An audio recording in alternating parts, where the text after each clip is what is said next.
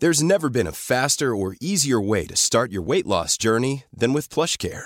PlushCare accepts most insurance plans and gives you online access to board-certified physicians who can prescribe FDA-approved weight loss medications like Wegovy and Zepbound for those who qualify. Take charge of your health and speak with a board-certified physician about a weight loss plan that's right for you. Get started today at plushcare.com/weight-loss. That's plushcare.com/weight-loss. plushcare.com/weight-loss. Test 1, 2. Football's gay. Football. You remember when we were kids? Remember that time football sucked my dick? Welcome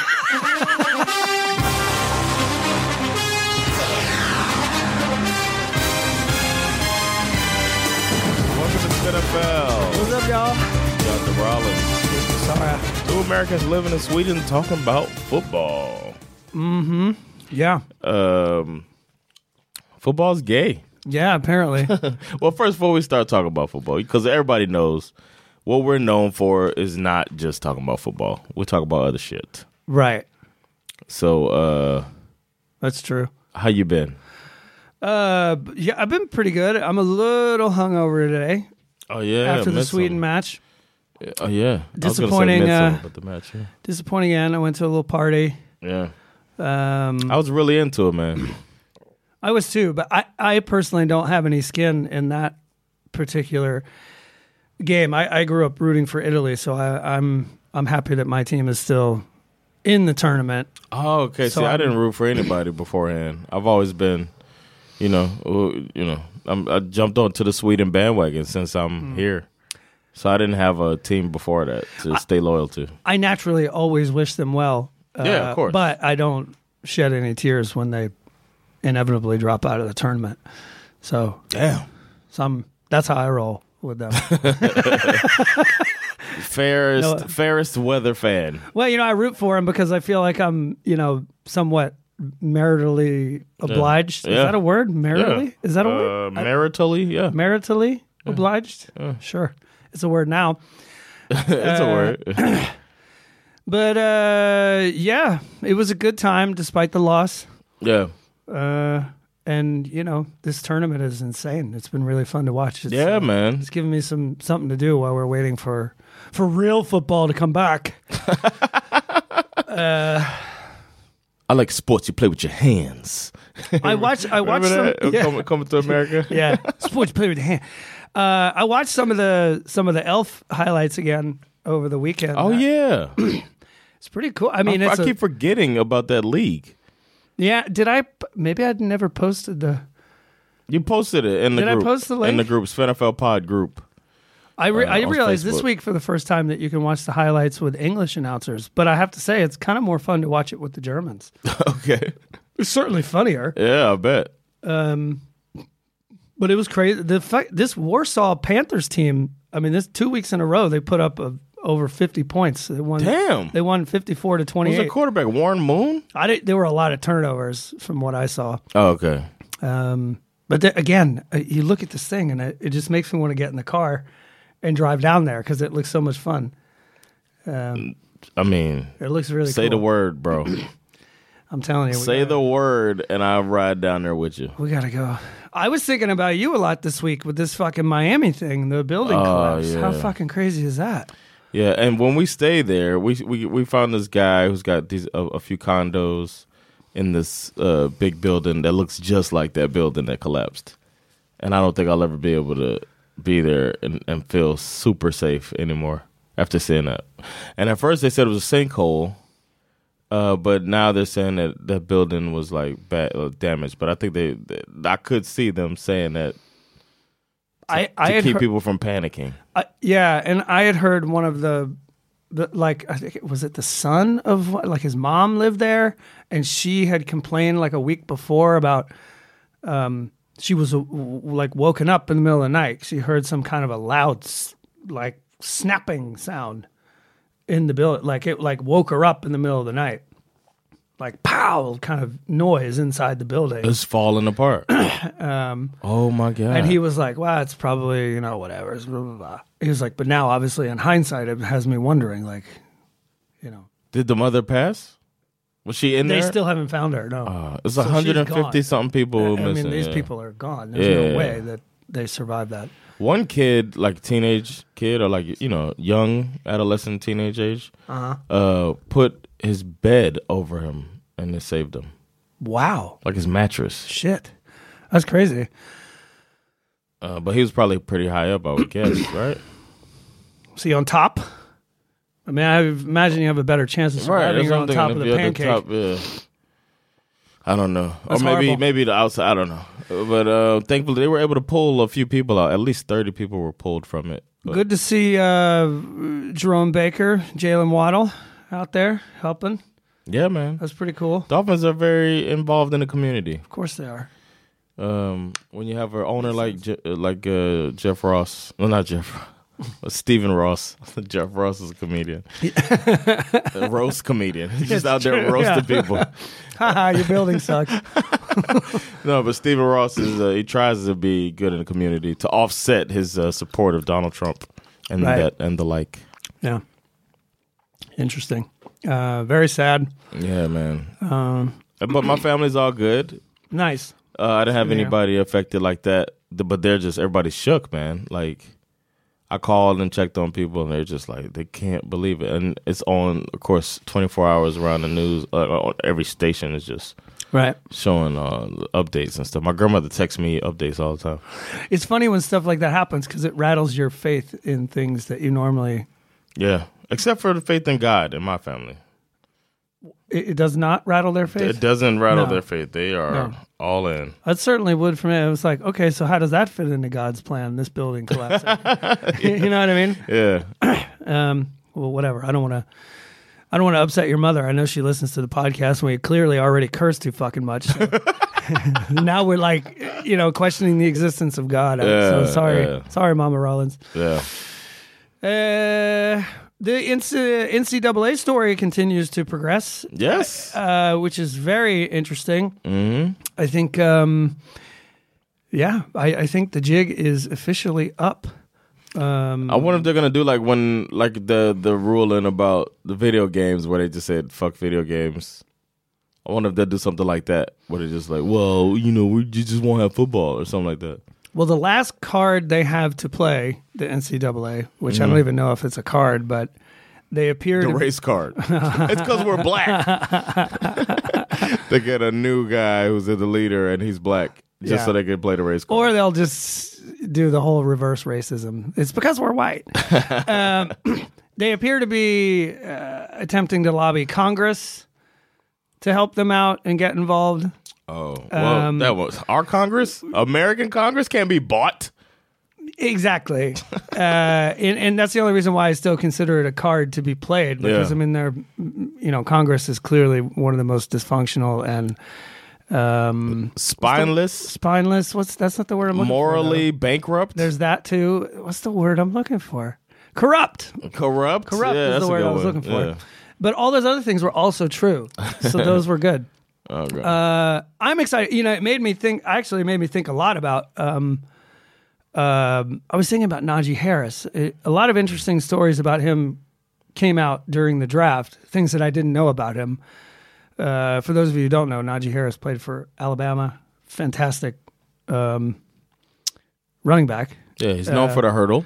Exactly. And he got drafted by the Pittsburgh Steelers. On draft night, instead of being at the draft, he was there virtually, and he chose to spend draft night at the homeless shelter that he used to live in with his family when they were struggling as he was, coming into his own and whatnot. But it was one of those things that kind of made me think, like if this kid clearly has a talent that he worked, however much of it is genetic, and then the other part is work, obviously, and he put in the effort. Yeah. If anybody could have benefited from being able to, profit and like maybe help your family get out of a hole sooner rather than later. Kwity Paye too, because he told his whole story of his mom working 3 jobs, never actually saw him play football. Like he manages to get a scholarship to go to Penn State. Penn State, thank you.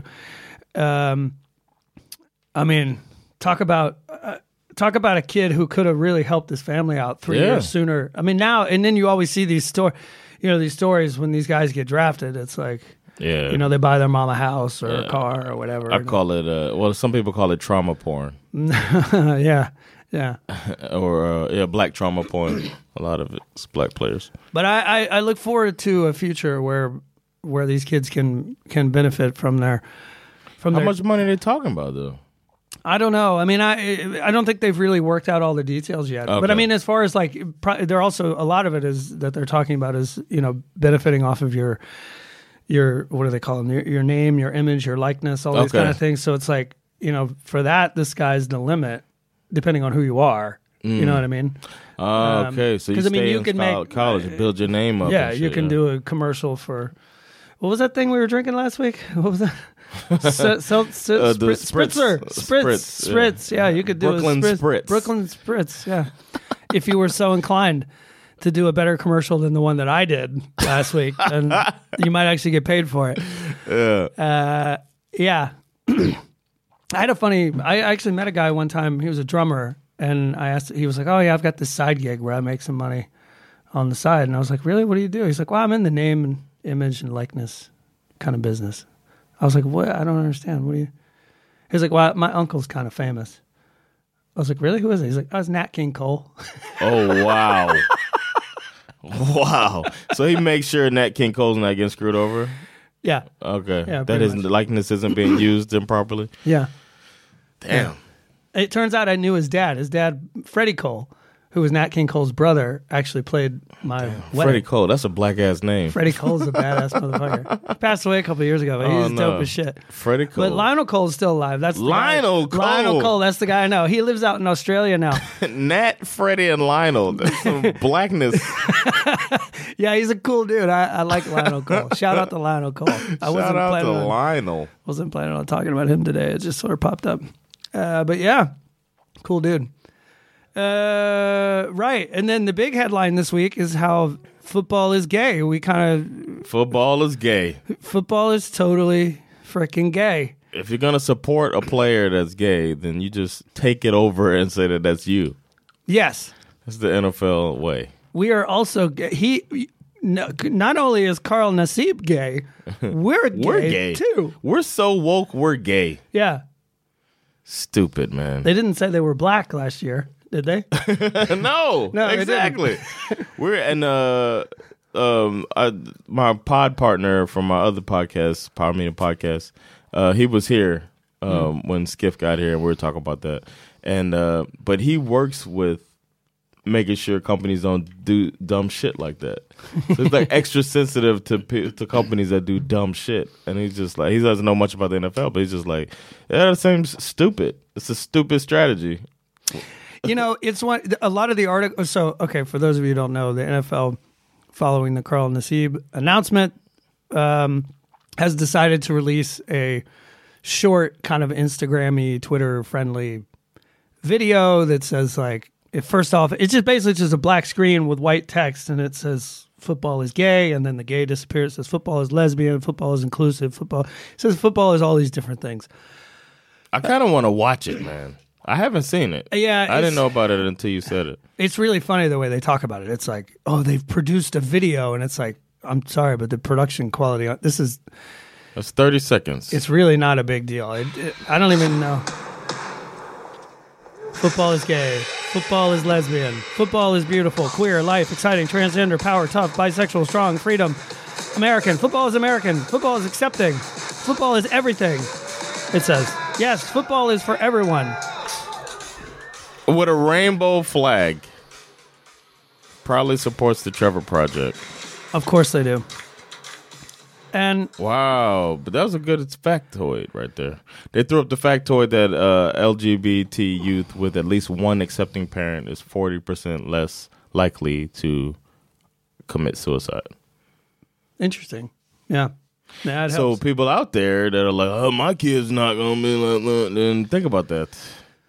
Look, for me, this is always kind of a weird thing to talk about because, of course, they're doing what they feel is the right thing, and in some ways it is the right thing.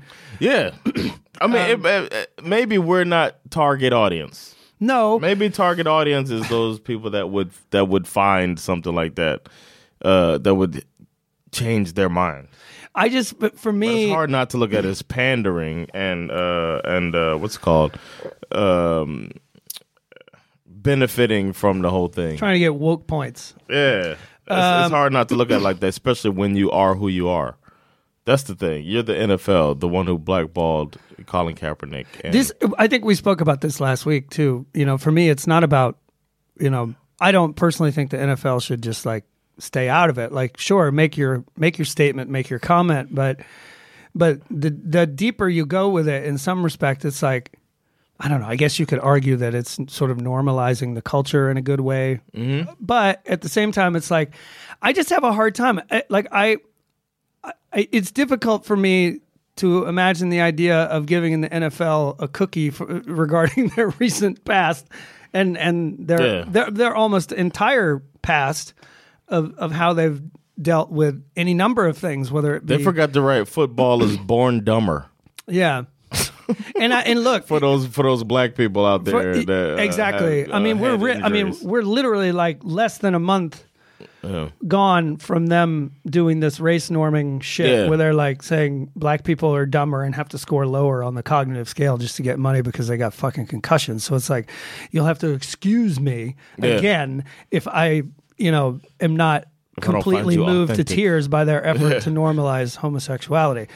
I just think they're the wrong vessel for that message in a lot of ways. And I realize that they're not, these are two separate issues. But if you frame them within the context of inclusion, they're really not that different, right? Oh, sorry. So I think that the NFL, similarly to the way I think of my own country, to be honest with you, it's like I love you guys, but you've got some shit to apologize for. Yeah, you got some shit to work on. There's some shit that you got to make right. And as happy as I am that they're doing the right thing, there's always a kind of cynical side of me that knows that this is a PR decision. It's a slam dunk PR decision. And I don't know. I just, whatever. People can feel however they want to feel about it. There's been a lot of like interesting. There's the other thing that's kind of interesting is that when you go into their Twitter feed, when they, if you sort of troll through the comments a little bit. Oh, that's always fun. Of course, you're going to see these people who are like, "Oh, whoa, this is so lame, bro!" Like, and then it becomes this really goofy, Then you really see the woke battle going on. You know what I mean? Like, try to make people change people's minds, and you can tell there are some people in there who are just trying to like kick up dirt. And do you have Kyle Pitts in your rundown? Do I have Kyle Pitts in my rundown? No. Did he do something? Kyle Pitts signed his contract. Oh, nice! Thank God. $32.9 million guaranteed. Okay. Like that's his contract. Or who said? I mean, I guess we already know guaranteed means nothing, but his signing bonus is over $21 million.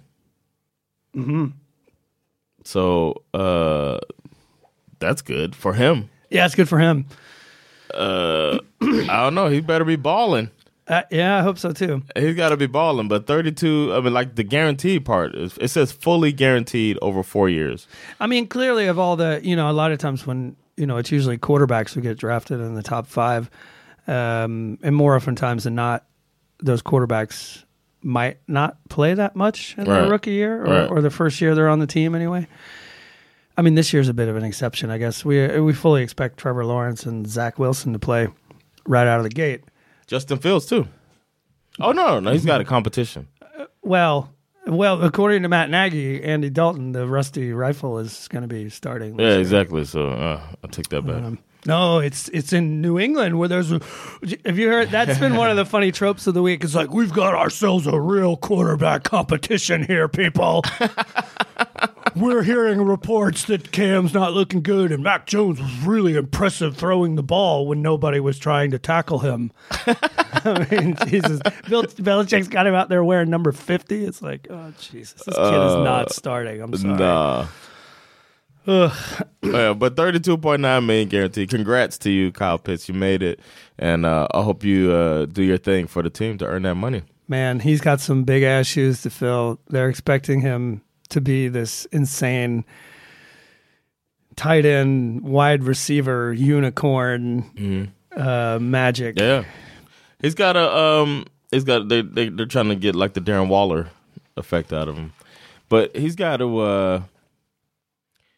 I mean, like the contract looks nice from a salary cap standpoint too.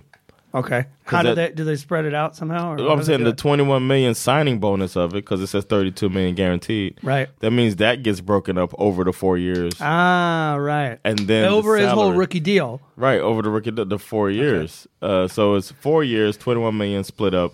That's what a little bit under $6 million, or a little bit over $5 million, I should say, $5.25 million, and then you get the rest of the contract besides the $32 million is what's that? $11 million, right? Is going to hit the salary cap. That's that's good, man. That's good for you guys. The way and obviously that's the biggest challenge for the Falcons front office is trying to figure out a way to dig themselves out of this hole that the previous GM put them in. So anything they can do to manage that better is good. Obviously, I listened to a podcast this week where they interviewed sort of a 45-minute interview with Arthur Smith. Mm-hmm. And he's one of those coaches who you could listen to him talk for 45 minutes and you don't really learn anything about what he's going to do. And that was one of my stories this week too. He says, I came from the podcast. Arthur Smith calls the Julio Jones trade a win-win. What? I'm sorry, what? Oh, because they freed up cap space? Yeah, but it's one of those things where you're like, you lost. Go ahead and tell yourself that. Yeah, you lost one of the best players. The only thing I learned about him that I didn't know was, which, in some respects made me a little annoyed, but also it was like, okay, do your thing. His father owns FedEx. Oh, is he Fred Smith's kid? Damn. So his first coaching opportunity was something that was obviously even he felt like I'm getting this opportunity because of who my father is. And I can't remember where it was, but it was like FedEx. Like, Tennessee. He was like, yeah, exactly. FedEx is right there. Yeah. And his dad's company is like on the stadium, you know what I mean? So it's like, really? Or it was I don't remember. It was in Washington. FedEx Field is Washington. I think that was where he got his first like kind of job as some kind of a coach, like not as a coordinator, obviously. Okay. So he actually kind of, I forget exactly where he coached after that, but he kind of left that organization. But like FedEx started in Tennessee, though. Tried to build himself up in a way where, so at least in that respect, it kind of feels like, he's I like at least when people say that shit. It's like, you still you. Exactly. Motherfucker, people still know. You're still you, and you're still going to you're going to get in the door. Obviously, everybody knows who you are, and all that. You have an advantage. But in all fairness, he knows that, and it's good. Hard to apologize for having that advantage. And people say that he's good, like that he's a good off. He made the offense work with Tannehill and and it's always kind of funny to hear him talk about, when they say like, "Wow, they do the whole the Tannehill thing." I buy. Like, hey, he really got Tannehill on the right track. But then when they start trying to give him credit for like Derrick Henry, it's like, come on, that's like we knew. Yeah, that's like this fucking gigantic horse. Yeah, wow. And his sister is a filmmaker. Oh, she really? I didn't know that. Yeah, you know the movie P.S. I Love You. Heard of it? Yeah. Yeah, that's Fred Smith's daughter. Interesting. Because we had produced it. I shouldn't say film, but she was part of the production of that. Because we watched it. I used to work for FedEx, so everybody was like, they're like, you don't have to go see this, but we just want you to know that Fred Smith's daughter made it. Oh my God. I wouldn't have watched it because I'm a company blowhard. Nice. Yeah. On the coaching tip, the NFL apparently had a minority candidate coaching summit. Oh, okay.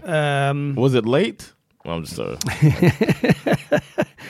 I mean, I just think I don't even know what to say about this because they basically just gathered, representatives from all, 32 teams and listened to other people talk about,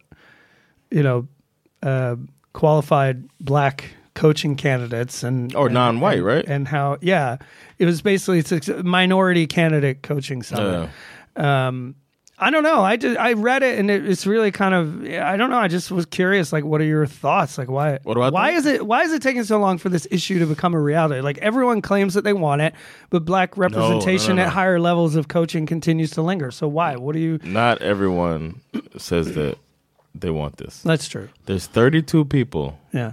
that make these decisions. Yeah. And they're the billionaire owners of the teams. Right. And they are all old white men, except for the Jacksonville guy.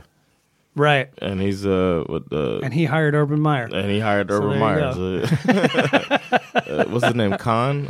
Yeah. But Shaka Khan? I don't know. Is that his name? I feel for you.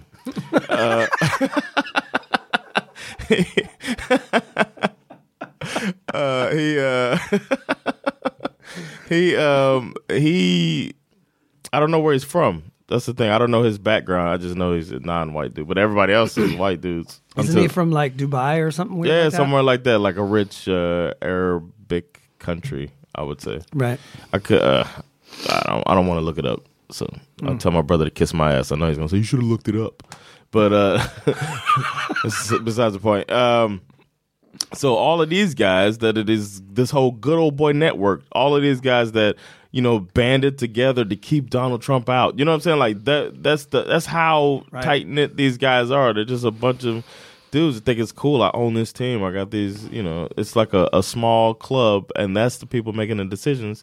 And they're all, most of them, born into riches.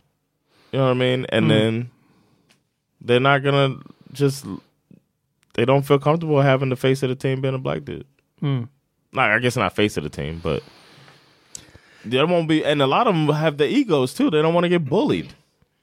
So I think everybody, most of the country, is cool with understands how important it is that minorities are represented as leaders and coaches and stuff like that. But those people don't. I see it as kind of really. Most of these teams are run based on, you know, not only financial concerns, but also, you know, based on what they think the PR upshot is, you know, like, and also the downside of like, oh, what's it going to look like if I have to fire this guy, you know? Yeah. Well, okay. But I'm not saying that that's the way they should look at it. I'm just saying that. Let's look at who's the non-white coaches.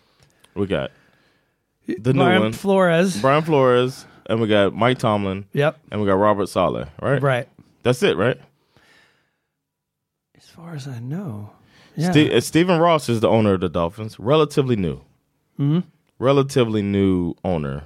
Romeo Crennel. He's a coach? Or no, who's the guy that they hired? Oh, yeah, down in the Texans. Is that him? Cully, yeah. Romeo Crennel was the guy who took over as an interim. Robert Cully, But he's also black. Oh, yeah, that's true. So if we think about those owners, we got Stephen Ross, pretty new owner, Dolphins. Yep. Bought it from Wayne Huizenga in early 2000s or whatever, mid 2000s.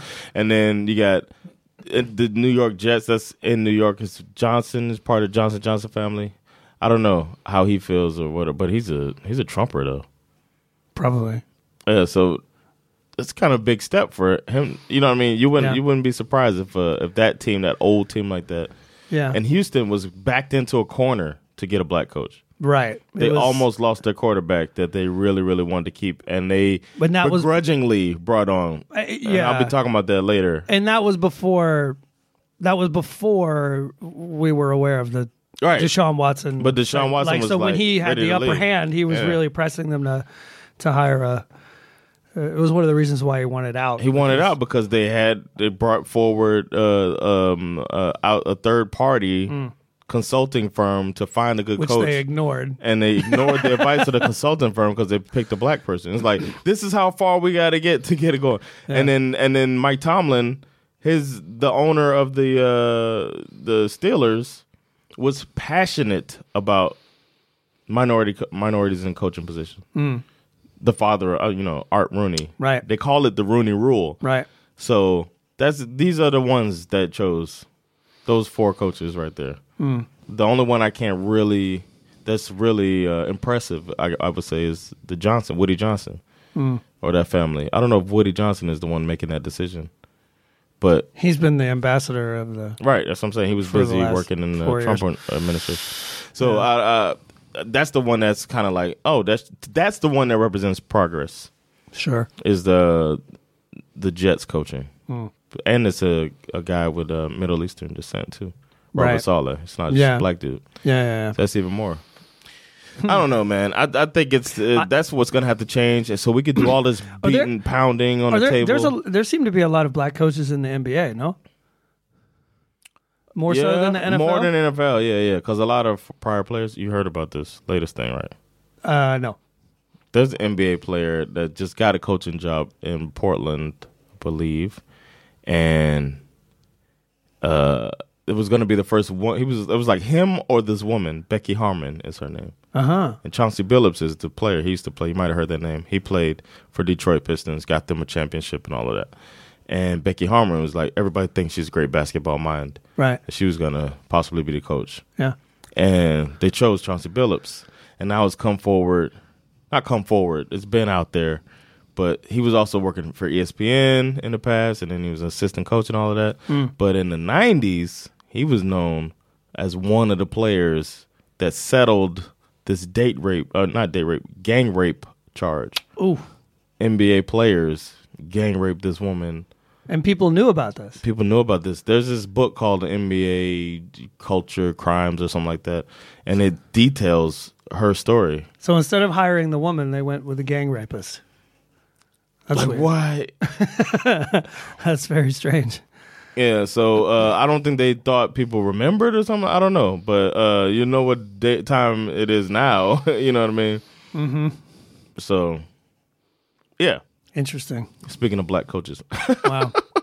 But the NBA has a lot more. The NBA is farther along in race relations than the NFL. Yeah, it seems like head it. and shoulders I don't above. follow the NBA so much. I'm following it a little more right now because the Hawks are in the playoffs and hanging in there against the Bucks. But the NBA is also like the representation is so different. The NFL is so the shield thing. You know what I mean? And the NBA, you can't do that because your stars' faces are out there. Right. You know, some people couldn't tell you what Von Miller looks like. True. You know what I'm saying? Right. Yeah. Because they got to wear the helmet and shit. But in the NBA, hey, they you get a shot at the person as soon as they make a shot, backpedaling down the field, down the court. So that's different. Interesting. Well, okay. So moving on with the news, and Aaron Rodgers has an interesting new option in his potential holdout situation. Okay. They're calling it the opt-out silver bullet because now they've released all the new COVID protocols for the following year. And they're bringing back the opportunity for players to opt out if they so choose, which means that he could theoretically continue to get paid by the Packers while also opting out for the entire season. And where does that put him in his contract? I don't remember how many years he has left on his contract. I'm wondering, do you lose a year on it? Does the contract move on to the next year, or does it still say, like, if you got 3 years left and you opt out, does it mean you still have 3 years left, or does one of those maybe count? It says here, okay, so it says the benefit of doing this. That would help the Packers. He would not forfeit the $11.5 million in unearned signing bonus for 2021 if he opts out. He presumably would still receive the payments of $6.8 million roster bonus that he earned in March. That's $18.3 million that he keeps by opting out, and also like he'd be opting out instead of holding out, which you're financially penalized for holding out. Ooh. But the one caveat to this is that he needs to make this decision by July. What's the date? July 2nd. So that's in 2 days. He needs to make this decision within the next 2 days if he's going to opt out. And if he decides to opt out, it's not reversible. Like he can't 2 weeks from now go, you know what, I changed my mind. Let's go back to the negotiating table. So some people think that he's probably not going to exercise this option, but it was as far as useless things to write about in the off season, it was up there. It was a clever. It was a clever. I'll allow it. Yeah. I'll allow it. We talked about this a little bit already. I guess the NFL has now done this, opened up the 2 helmet rule, so opening the gate for the retro helmets. So that's going to be kind of fun, but it won't. I don't think it takes effect this year. I think it's for next season. Okay. So that's a little lame, but I'd do anything to see that old Red Falcons helmet come back. That'd be really cool. Steelers. This was a weird story until you kind of dug into it a little bit. The first they announced Steelers basically released 6-time Pro Bowler, their guard David DeCastro. And you're like, why are they getting rid of that guy? Yeah. But it turns out he had some kind of a bone spur situation that's been dogging him, and he has to have surgery again. And within hours of cutting him, they signed this Trey Turner, also a 5-time Pro Bowler himself, mostly with the Panthers, but last year he played with the Chargers. So that's a little interesting update if you were a Steelers fan. Kind of worried about them.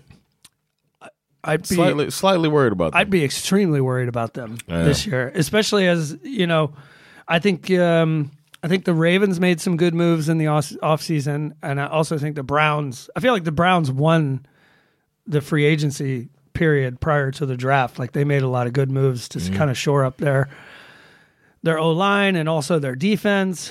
I think the Browns are probably looking at that division and thinking, okay, time is now. Yeah. The Bengals are still the Bengals.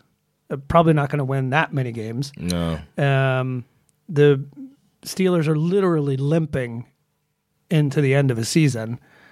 And the Ravens are the only ones that can really go with them toe-to-toe, it seems like. And Ravens are kind of loading up, getting weapons for I think it's going to be Lamar. a 2-horse race between the Browns and the Ravens. I can't wait. I love that division, man. That's a fun good one. division, yeah.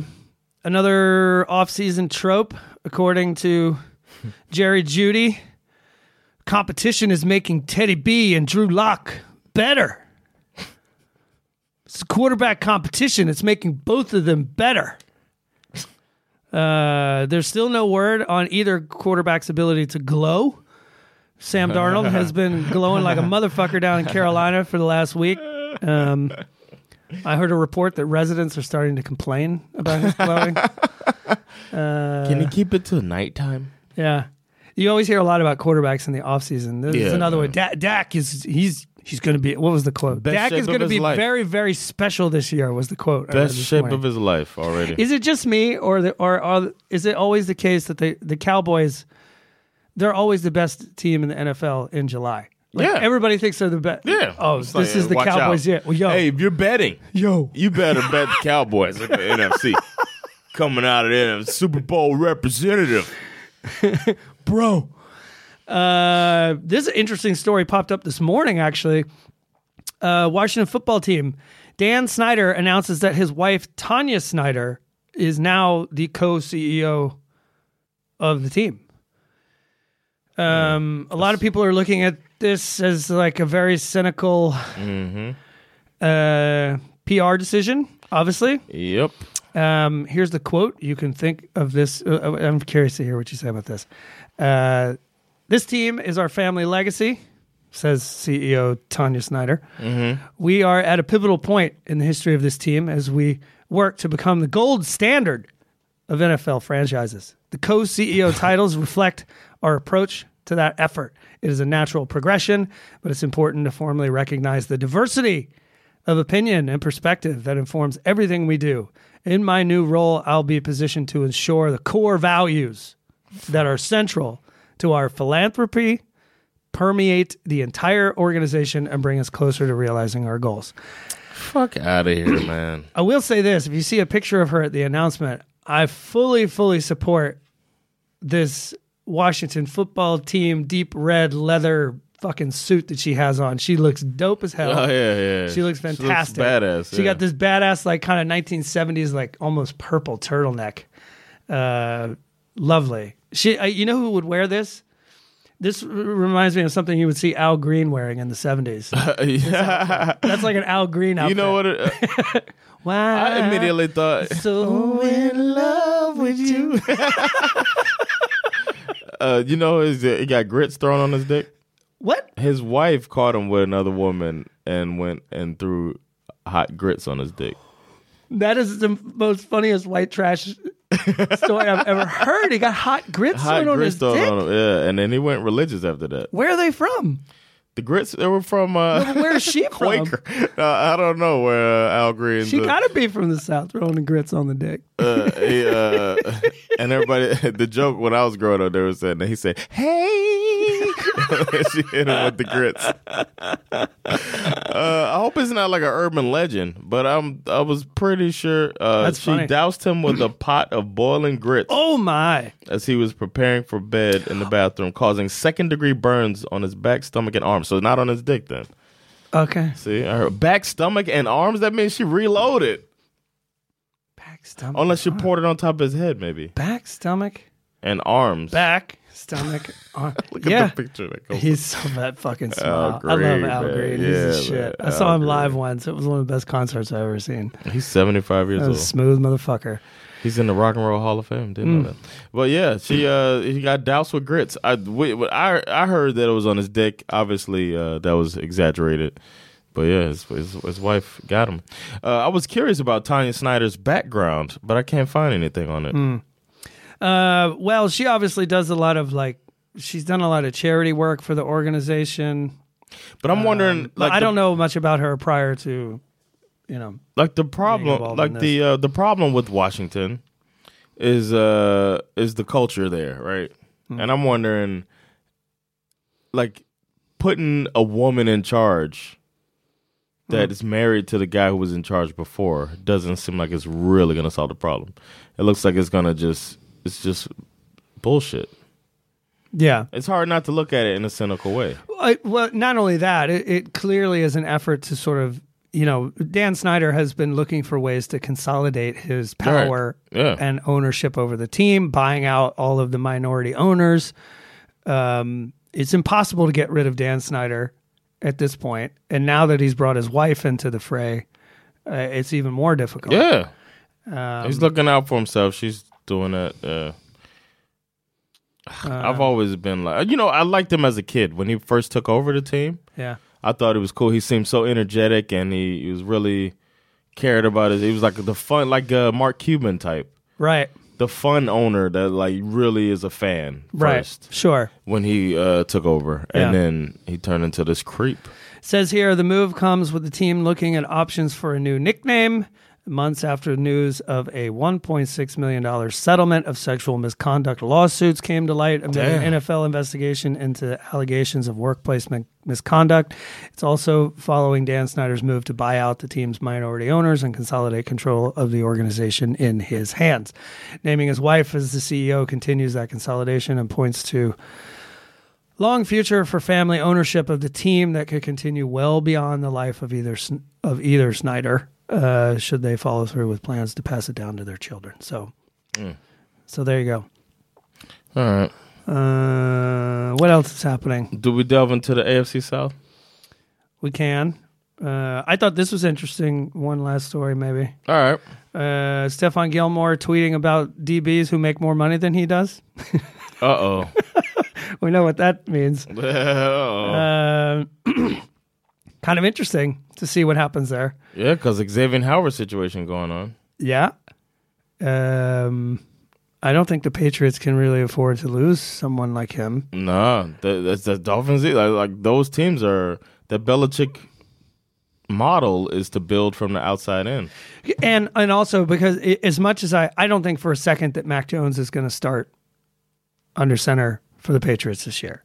I think they're going to go with Cam Newton, and I think it's a huge mistake. I think this version of Cam Newton that we all remember from, 2015? Yeah. I don't think he exists anymore, especially after all of the injuries and the surgeries. And I don't think he exists. I don't think he physically exists anymore.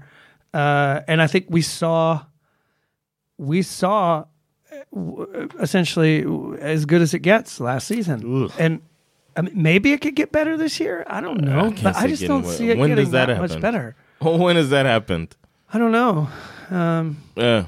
Anyway, I think I'm always a little interested when the So what Patriots players did he name? Did he name Byron Jones? probably. Let's see. Does it say here? I'd have to go to the tweet. I don't know. Oh, we know how you are with Twitter. Oh, they keep tweeting about me on Twitter. Really? People keep tweeting about me, bro. It's very funny. Spain's loving it. I love you too, Spain. So I know you're not listening, but that's fine. Yeah, I think that's all the news I have. It's kind of a slow news week. Yeah. I mean, we still made it last 40 minutes. We did, and I feel like it's last year we were just really fortunate to have that Juicy. DeAndre Baker, the Black Lives Matter stuff, all the other weird off-season arrests and insanity and whatnot. It was, this year. We need somebody to go out there. Well, it's July. I found the tweet. Oh, did you? What did he say? He wrote, first of all, his Twitter name is The Gilly Lock. Okay. Wow. Interesting. I like that a lot. The Gilly Lock. Because he's, his actual handle is at Bump and Run Gilmore. And the O and or is a 0. But the Gilly Lock, he puts you on lock. Mm-hmm. Gilmore. Wow. I like it. Anyway, highest paid defensive backs. Jalen Ramsey, $20 million. Yep. Marlon Humphrey, $19.8 million. Tre'Davious White, $17.3 million. Darius Slay, $16.7 million. Byron Jones, $16.5 million. Xavier Howard, $15 million. James Bradbury, $14.5 million. Marcus Peters, $14 million. Trey Wayne, $14 million. And William Jackson, $13.5 million. I wonder what he was getting. Damn. And he wasn't the one of the top 10, so that means he must want to be in the top 10. Wow. Damn. Wow. Interesting story to pay attention to, Yeah, man. especially if you're a Patriots. Because this is not the Belichick way, man. No. A player speaking out like that, that's not how it's supposed to go down. All right. I really want that team to fall apart. I just want them to suck. Yeah. So bad. I'm with you. All right, let's get to the AFC South coaching. Yeah, and let's then do we'll it. wrap this episode up. I brought my shit today, man. I'm ready. Did your homework? I was able to finally finish my diatribe on Urban Meyer and company. And let me guess, you changed your mind. You love him now. He's the best, man. He's the best. Underrated coach. All right, let's get to it. As always, alphabetical order by mascot name.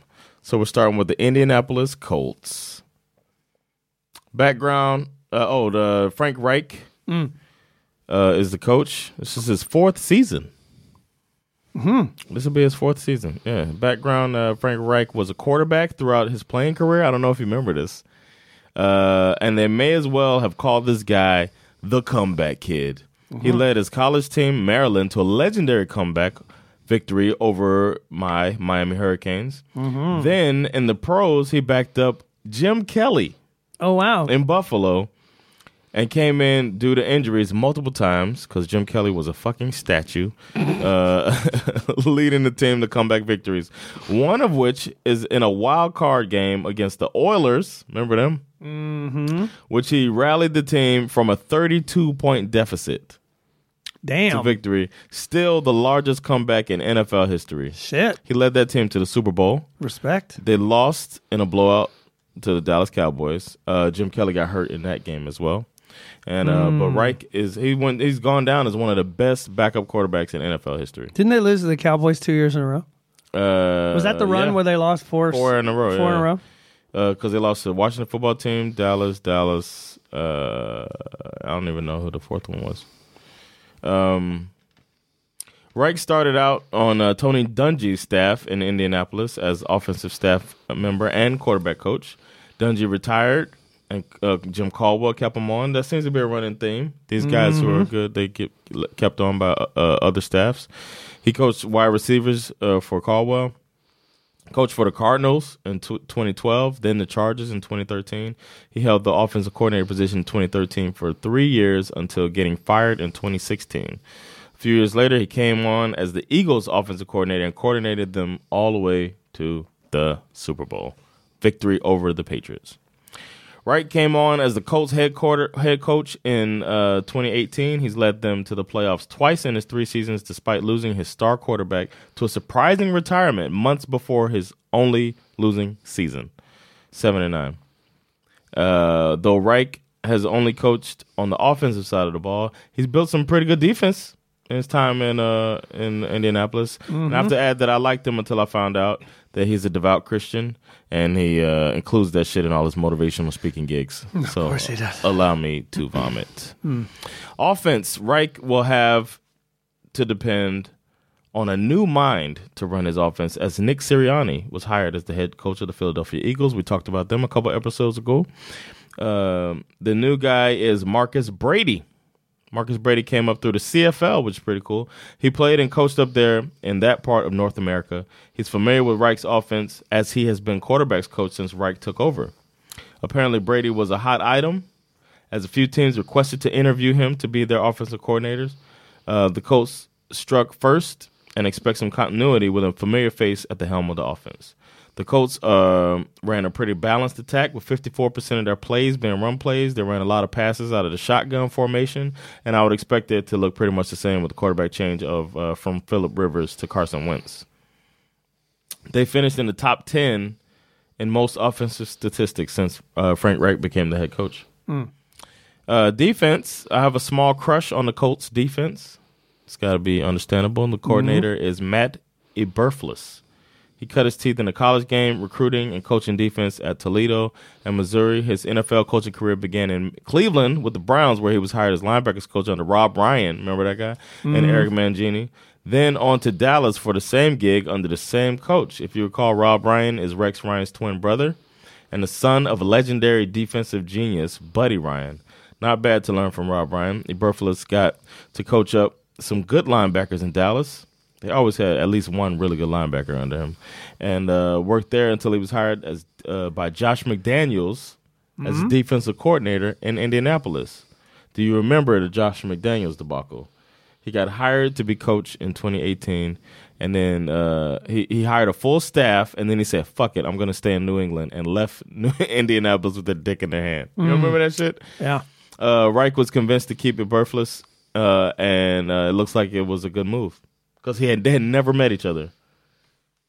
The coach Reich hadn't met Eberflus, and then the owner was like, Jim Irsay was like, "Just this is the right guy," and he kept him. And they have a really good defense because of that. That's cool. That team went from 4-12 to 10-6. Defense went from number 30 in total defense to number 10.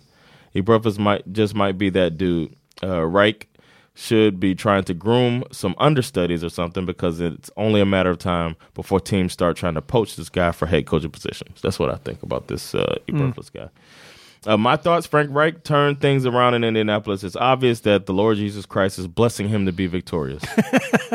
Now, besides that bullshit, he is obviously building something good over there. A lot depends on what Wentz they're getting. Carson Wentz. Right. It's going to be a familiar system for him, because that's what he used under with that Doug Peterson offense that they went to win it all. But then again, who won it all? Nick Foles. Because he got hurt when it came down to it. Yep. The jury's still out on Wentz. All he has to do is not fuck it up.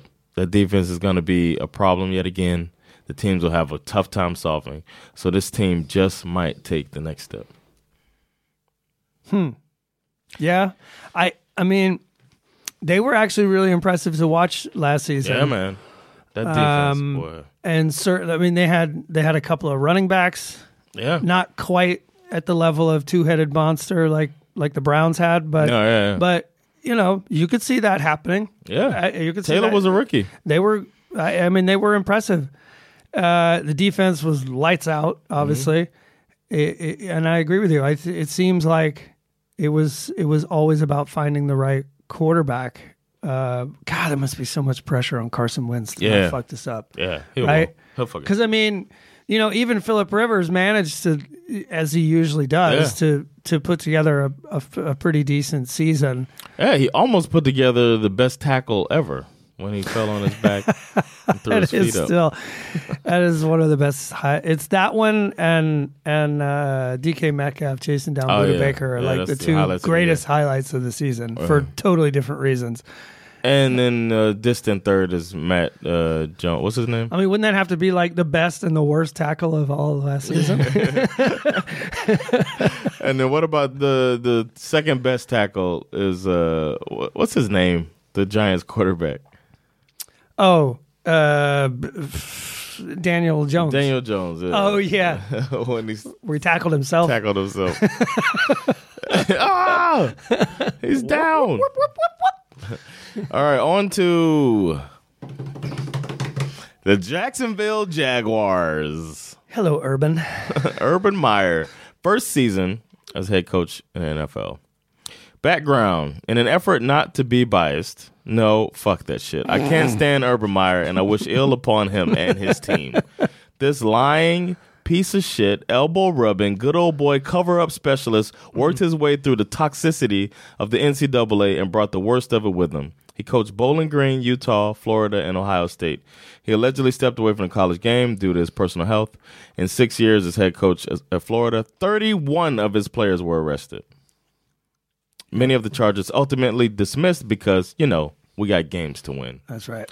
I can't leave out the fact that he coached the Gators to a national championship. Tim Tebow was a media darling at the time, and I want to throw up just thinking about those times. Tebow turned out to be what real football watchers knew he was going to be, a below-average quarterback that loves the Lord more than Frank Reich. Too bad. I forgot I wrote that. That was funny. Too bad he didn't have the skills of Frank Reich. That's true. Just saying.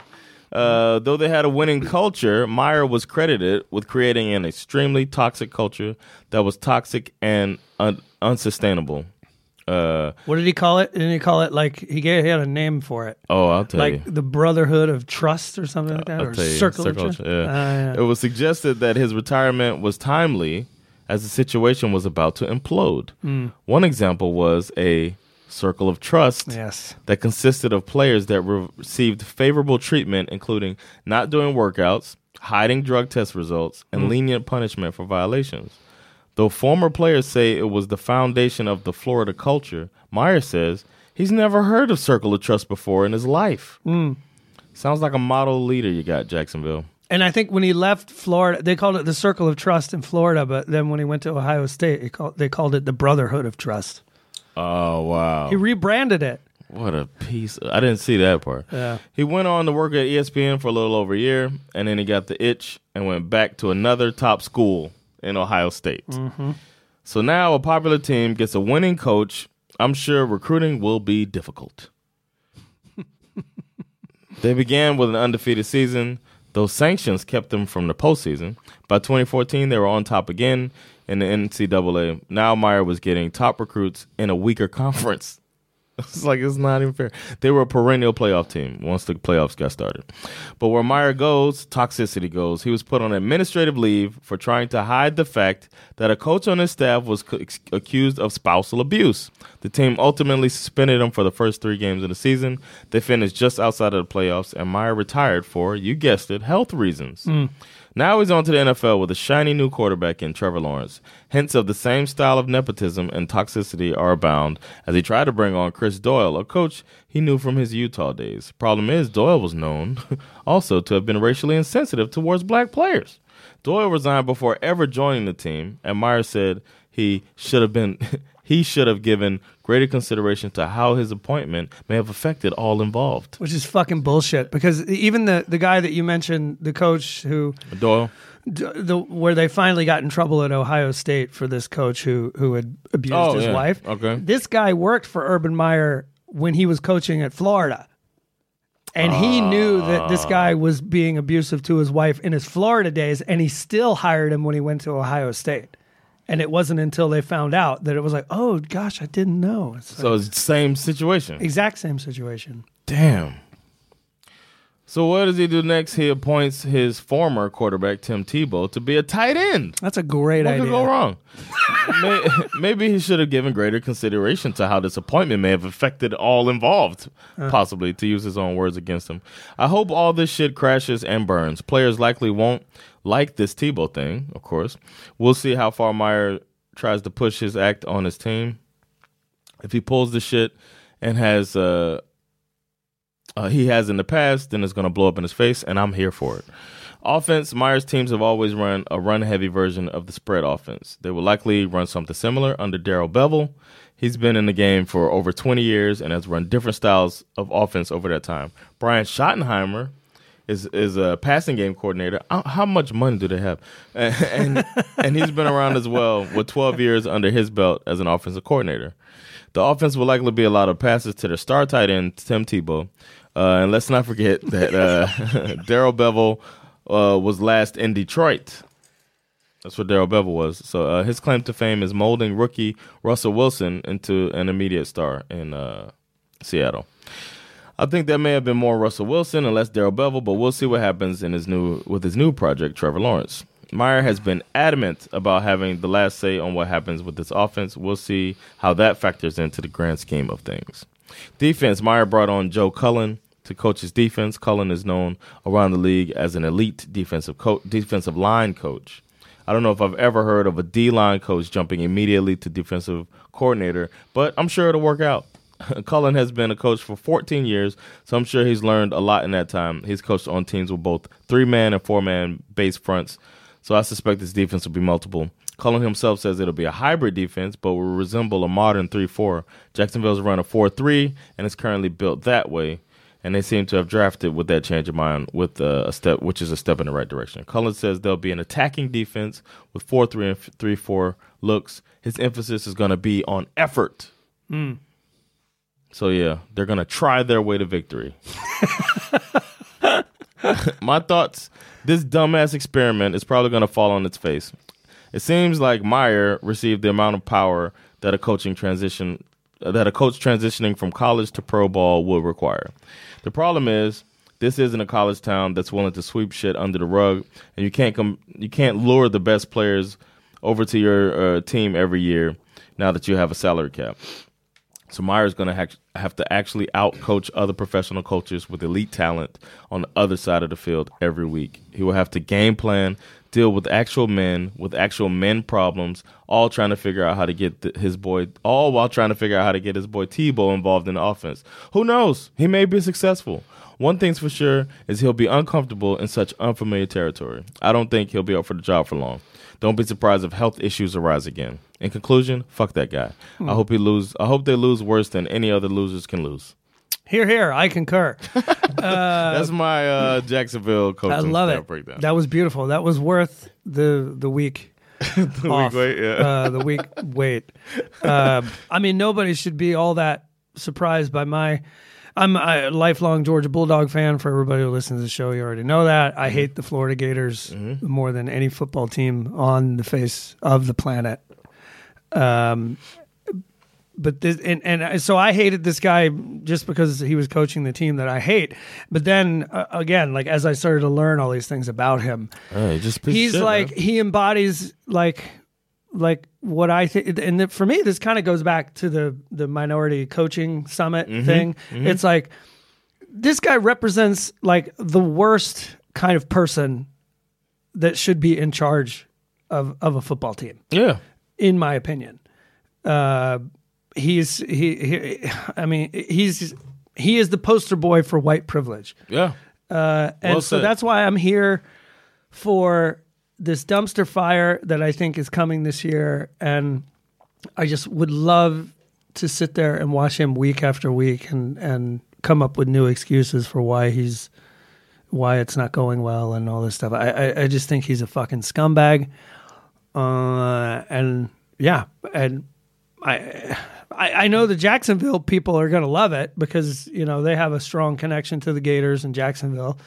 So I'm sure the Jaguars fans are like, and I'm telling you right now, this is the team, Urban Meyer, if Tim Tebow makes the squad and and what's his name, Trevor Lawrence. This is the package that the NFL is going to be trying to ram up your ass all season long. Yeah. I mean, this is the one. Yeah, it's going to turn into a story of redemption. Totally. The naysayers. Yeah. The coach from another league coming to this league told he can't make it. The Jesus Bible thumper. And they will completely Playing a new position. They will totally ignore his past. Oh, yeah. And if I have to sit there week after week and hear some kind of bullshit about Urban Meyer being a leader of men, I'm going to have to punch my fucking TV. Yeah, I think you're going to have to punch your fucking TV. I should just buy a backup for when it happens. You know what I mean? What's this extra TV over here for? It's for when they Well, tell I'm me. going to punch the TV in September. Leader of... It's coming. All right, on to the Houston Texans. David Culley. It's his first season. Speaking of dumpster fires. Yes. Culley's bounced around a lot, but I would say he's in the Andy Reid tree. He spent 10 years coaching under Reid, and part of that time, he had the title of assistant coach. He had the title as well under John Harbaugh in Baltimore. So I'm guessing he must be a leader of men. Of course. I'm guessing this guy's seen as a leader of men is what I wrote. Most of his coaching duties throughout his career included him as wide receivers coach. A fun fact about Culley is he was the first black person to play quarterback in Vanderbilt history. Oh, yeah, I heard a story about that. It was kind of a cool story. Yeah. Offense, it's hard to determine what his this offense is going to look like. They have Deshaun Watson right now as a quarterback, so that always gives you a chance. Culley loves Watson, wants to build the offense around him. Andy Reid's offense has been West Coast, yet Culley kept Tim Kelly as offensive coordinator from the Bill O'Brien regime, who runs a spread offense. And I wrote, Culley's plan is to have a balanced attack because they have two different principles that they use, and he thought that increases, that's good to have, both principles. I think it just increases the chance of the head coach not seeing the big picture on game day. But what do I know? Passing yardage was good last year for Houston, but they also played from behind a lot. So, and the elephant in the room is that Watson just might not be playing. So then what? Defense side of the ball was an embarrassment last year. Houston ranked near the bottom in every category. But do you remember everybody's favorite quiet coach, Lovie Smith? He coached the Bears with a lot of love and God and patience all the way to the Super Bowl. He's now the defensive coordinator in Houston, and that should bode well for this troubled organization. He can't add talent, which is their biggest problem, but he knows how to get players to work for him. He'll run that good old Tampa 2 defense that he's considered one of the fathers of. Question is, has the NFL game passed up old Lovey? He created a killer defense on the Rams in 2002, which got him the Bears job as head coach. And then he got the Bears to be a really good defense. Then he got fired and had a bad couple years in Tampa as head coach with bad results in defense. Then he went to the college ranks in Illinois and fielded subpar defenses that eventually got him fired there. The league may require something more sophisticated than the Tampa 2. I hope the Texans version is upgraded of the Tampa 2. I love Lovey, but if it doesn't work this time around, it might be time to hang it up. His new beard does look sick, though. I don't know if you've seen Lovey. He's got the beard. I don't think so. Is it a good one? Yeah, he's got a good beard. Yeah, I'm going to Google it right now. Keep talking. I'll look find at that Lovey beard. All right, my final thoughts. This old-ass man finally got a job as a head coach, but only after Houston fucked up their coaching selection and pissed off Deshaun Watson more than he gets pissed off by a professional massage. He wanted them to take you missed my joke, man. So I was looking at the beard. I was like, damn. Got the Santa going. I gotta redo it. Black Santa. Go ahead. Sorry. Do it again. Okay. This old ass man finally got a job as a head coach, but only after Houston fucked up their coaching selection and pissed off Deshaun Watson more than he would be pissed off by a professional massage. He wanted them to take a black coach, as did the consulting firm that they brought in to vet potential hires. But no, they chose not to go with the black coach that was suggested and pissed off their star player, all while saying they really want him to play for them. They fucked that up, and they have, as they have fucked up everything lately, and ended up bringing in David Culley as a consolation prize. See, Deshaun, we like the blacks. I can't imagine it's ending well for this coaching staff or, frankly, this team for the foreseeable future. Look at my black friend over there. We got a black friend. And he's light-skinned, so our owner's okay with it, too. If you both squint, if the owner squints, he's the Lena Horne of the NFL. Yeah, he's the Lena Horne. Lena Horne. Passed. He passing both ways. But he doesn't know how he's passing because his offensive coordinator is a different offense than he knows. Oh, exactly. This is not going to work out. All right, finally, we got the Tennessee Titans with Mike Vrabel in his 4th season. Mike Vrabel's background, he was known as a very versatile player on the New England Patriots. He's proof that coaching matters. He spent 4 years in obscurity in Pittsburgh and then came over to New England and became a major contributor on 2 Super Bowl winning teams. Fun fact about him, he has scored 10 touchdowns coming in as an eligible receiver on 14 catches. Insane. It's the best ratio in league history. He's also the only player to ever have 2 touchdowns and a sack in the same game. He started coaching under Bill O'Brien, who's from the Belichick tree, so he's familiar with Vrabel. Vrabel coached linebackers and got them to rank 3rd in yards per game, that defense there. He became a hot item right away. He even turned down a defensive coordinator job for the 49ers to remain linebackers coach. He turned down a raise. That shows loyalty right there. That paid off because he got promoted to defensive coordinator the next year. The Titans brought on Vrabel in 2018, and he hasn't had a losing season yet. 2 of the 3 years, his teams are going to the playoffs. Offense, everybody knows what Tennessee is going to do, but it's just hard to stop that monster of a man in the backfield. So much is built off Derrick Henry's game. One issue, however, is the departure of Arthur Smith. He was hired on as the coach of the Atlanta Falcons after running an offense that scored over 30 points a game. That should encourage you guys. Todd Downing is the new offensive coordinator, and he was promoted from the tight ends coach position. Downing says the ball will still be in Derrick Henry's hands a lot, but he wants to open up the offense a bit more. That could work well since Tannehill's specialty is play action passes, and everybody's going to be looking at Derrick Henry. So we'll see if that works out. I'm sure there'll be growing pains, but with his familiarity and experience, there shouldn't be much of a drop-off from Smith, theoretically. Maybe even an improvement if things go well. He's been an offensive coordinator before in Oakland for a short stint. Then he got fired. So it just might be his time to shine. Defense should be Mike Vrabel's specialty. Unfortunately, the Titans put up 30 points per game last season because they pretty much had to. This may be why the team brought in Jim Schwartz as a senior defensive assistant. Schwartz may be remembered as a failed head coach in Detroit, but then again, who's successful there? But he's one of the better defensive minds in the game. The official defensive coordinator is Shane Bowen. Bowen is a first-time play caller that should benefit from Schwartz's expertise. The Titans run a multiple defense that should be aggressive, but their execution was off a lot last year, and they gave up a lot of points. They also never named an official defensive coordinator after Dean Pease left. So Vrabel just said, it'll work itself out. Dean Pease is going to be in Atlanta this year. Yeah, I know. Him and Smith are cool. So at least Vrabel's ahead of the curve because of that. Now he actually has a defensive coordinator because he was just like winging defense last year, which is very odd. Yeah. My thoughts, Tennessee will be interesting. Last year was its own thing. No 2 years are identical, and they really shook things up with the coaching staff.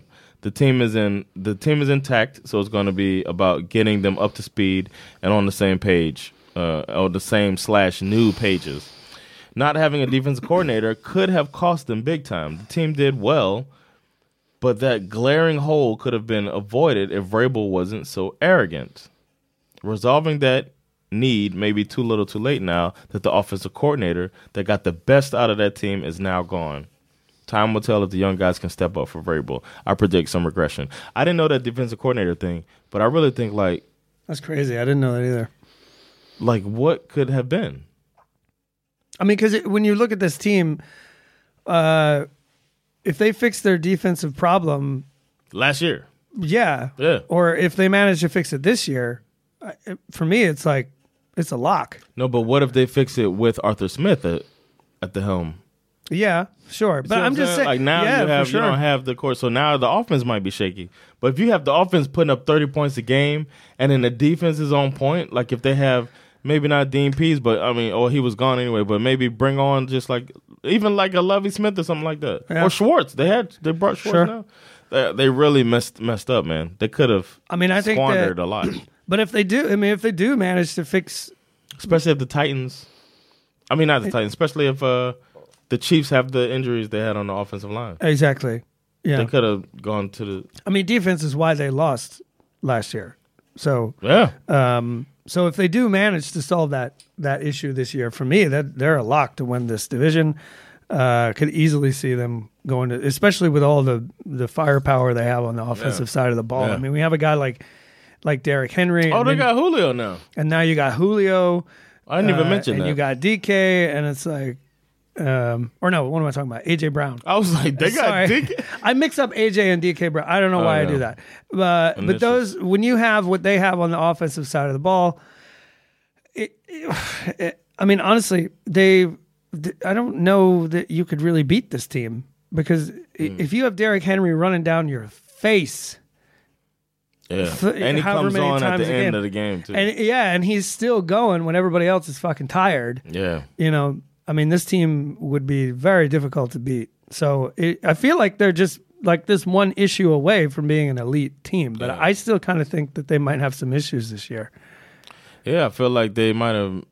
He blew it last year without the D coordinator because they could have possibly snuck in. Mm-hmm. You know what I mean? Mm-hmm. How do you rank them? What you got? Move my computer on. How do I rank them by coaching staffs? Who am I dealing with? Best coach. You got the Colts. You got the Frank Reich. We had the Vrabel. Frank Reich, Urban Meyer, David Culley, and Vrabel. I'd say Frank Reich at the top. Mm-hmm. Then Vrabel. Who's the Texans guy? David Culley. Yeah, David Culley. And then Urban Meyer at the bottom. Fuck Urban Meyer. I had it Colts, Titans, Jaguars, Texans. I think the Texans is a dumpster fire. I think so too, but don't forget, they got Tyrod Taylor, bro. It's going to be all good. It's going to be fine. Oh, I didn't know that. I got to redo. I have to rethink everything. They got Tyrod. It's going to be good. No, I think... for me, I know you hate Urban Meyer. I hate Urban Meyer, but I also think I agree with your assessment. One of the things that you said about him, which I think is absolutely true, is that can we say this guy is a great coach or even a good coach when he's put in a situation where the top recruits are not coming to him? Yeah. You know what I mean? It's not handed you to have him, this benefit of having... this is the same thing. No offense to Nick Saban from Alabama or any of these other places, but it's like these great players want to play for Alabama. They want to play for Georgia. They want to play for Florida because Clemson, because they know that if they go to these places, they're going to get a crack at winning the national championship every year. And be on TV and get a possible And maybe NFL. That's not so true about Florida right now, but it sure as hell was true of Florida back then. Yeah. You know what I mean? So... how is he really going to be that good if he can't get his pick of the litter? I think not. I don't think he's. He that already good. expressed frustration with whining like a little bitch. Yeah, about the draft process. It's hard. Fuck you. Okay, but Culley is unproven, man. That's the reason I put him at the bottom. He's unproven, and then he kept on the offensive coordinator. Yeah. That has a whole different offense than if I'm coming in, I want to know everything. I don't want to be the second smartest. I shouldn't say smartest guy in the room, but I want somebody to run offense I'm familiar with, so they can't just go rogue. If I could look past my hatred for Urban Meyer, I would agree with you. But since I can't, I'm not going to do that. Well, on that note, we can wrap this thing up. I'll be back with we'll be back, but the next teams are going to be the NFC West and the AFC West. Nice. So, One last NFC plug West. before we go. I mentioned this last week, but today is the day. It's June 30th. On SVT tonight at 7 o'clock, you will be able to see this short film called Finito. It's about 20 minutes long. You're going to see me in there acting like an idiot because that's what I do. That's why people hire me. I'm like an idiot, but I'm smart. I'm like the smartest dumb guy in the room. Smartest dumb Hey. guy. So that's kind of my thing. So you're like Urban Meyer. Yeah. Oh, God, please. No, that doesn't feel good. It's very funny. It's a funny short film, essentially about the end of the world. Finito. That's all I'm going to say. But it's on tonight. You can actually already see it on SVT Play right now if you want to. If you are so inclined and just too impatient and you have 20 minutes to kill. I'll post a link on the Facebook group. Nice. Yeah. Good stuff, man. All right, well, we'll be back next week with some updates, news if there's any, and then the NFC West coaching breakdown. We're also going to try to set up some interviews and stuff to get us through the summer. So stay tuned for that stuff, man. NFL is going to be switching it up. So we'll be in touch, man. You guys take care. And I'll holler at y'all later. Yeah, later, y'all. Peace. Later, y'all.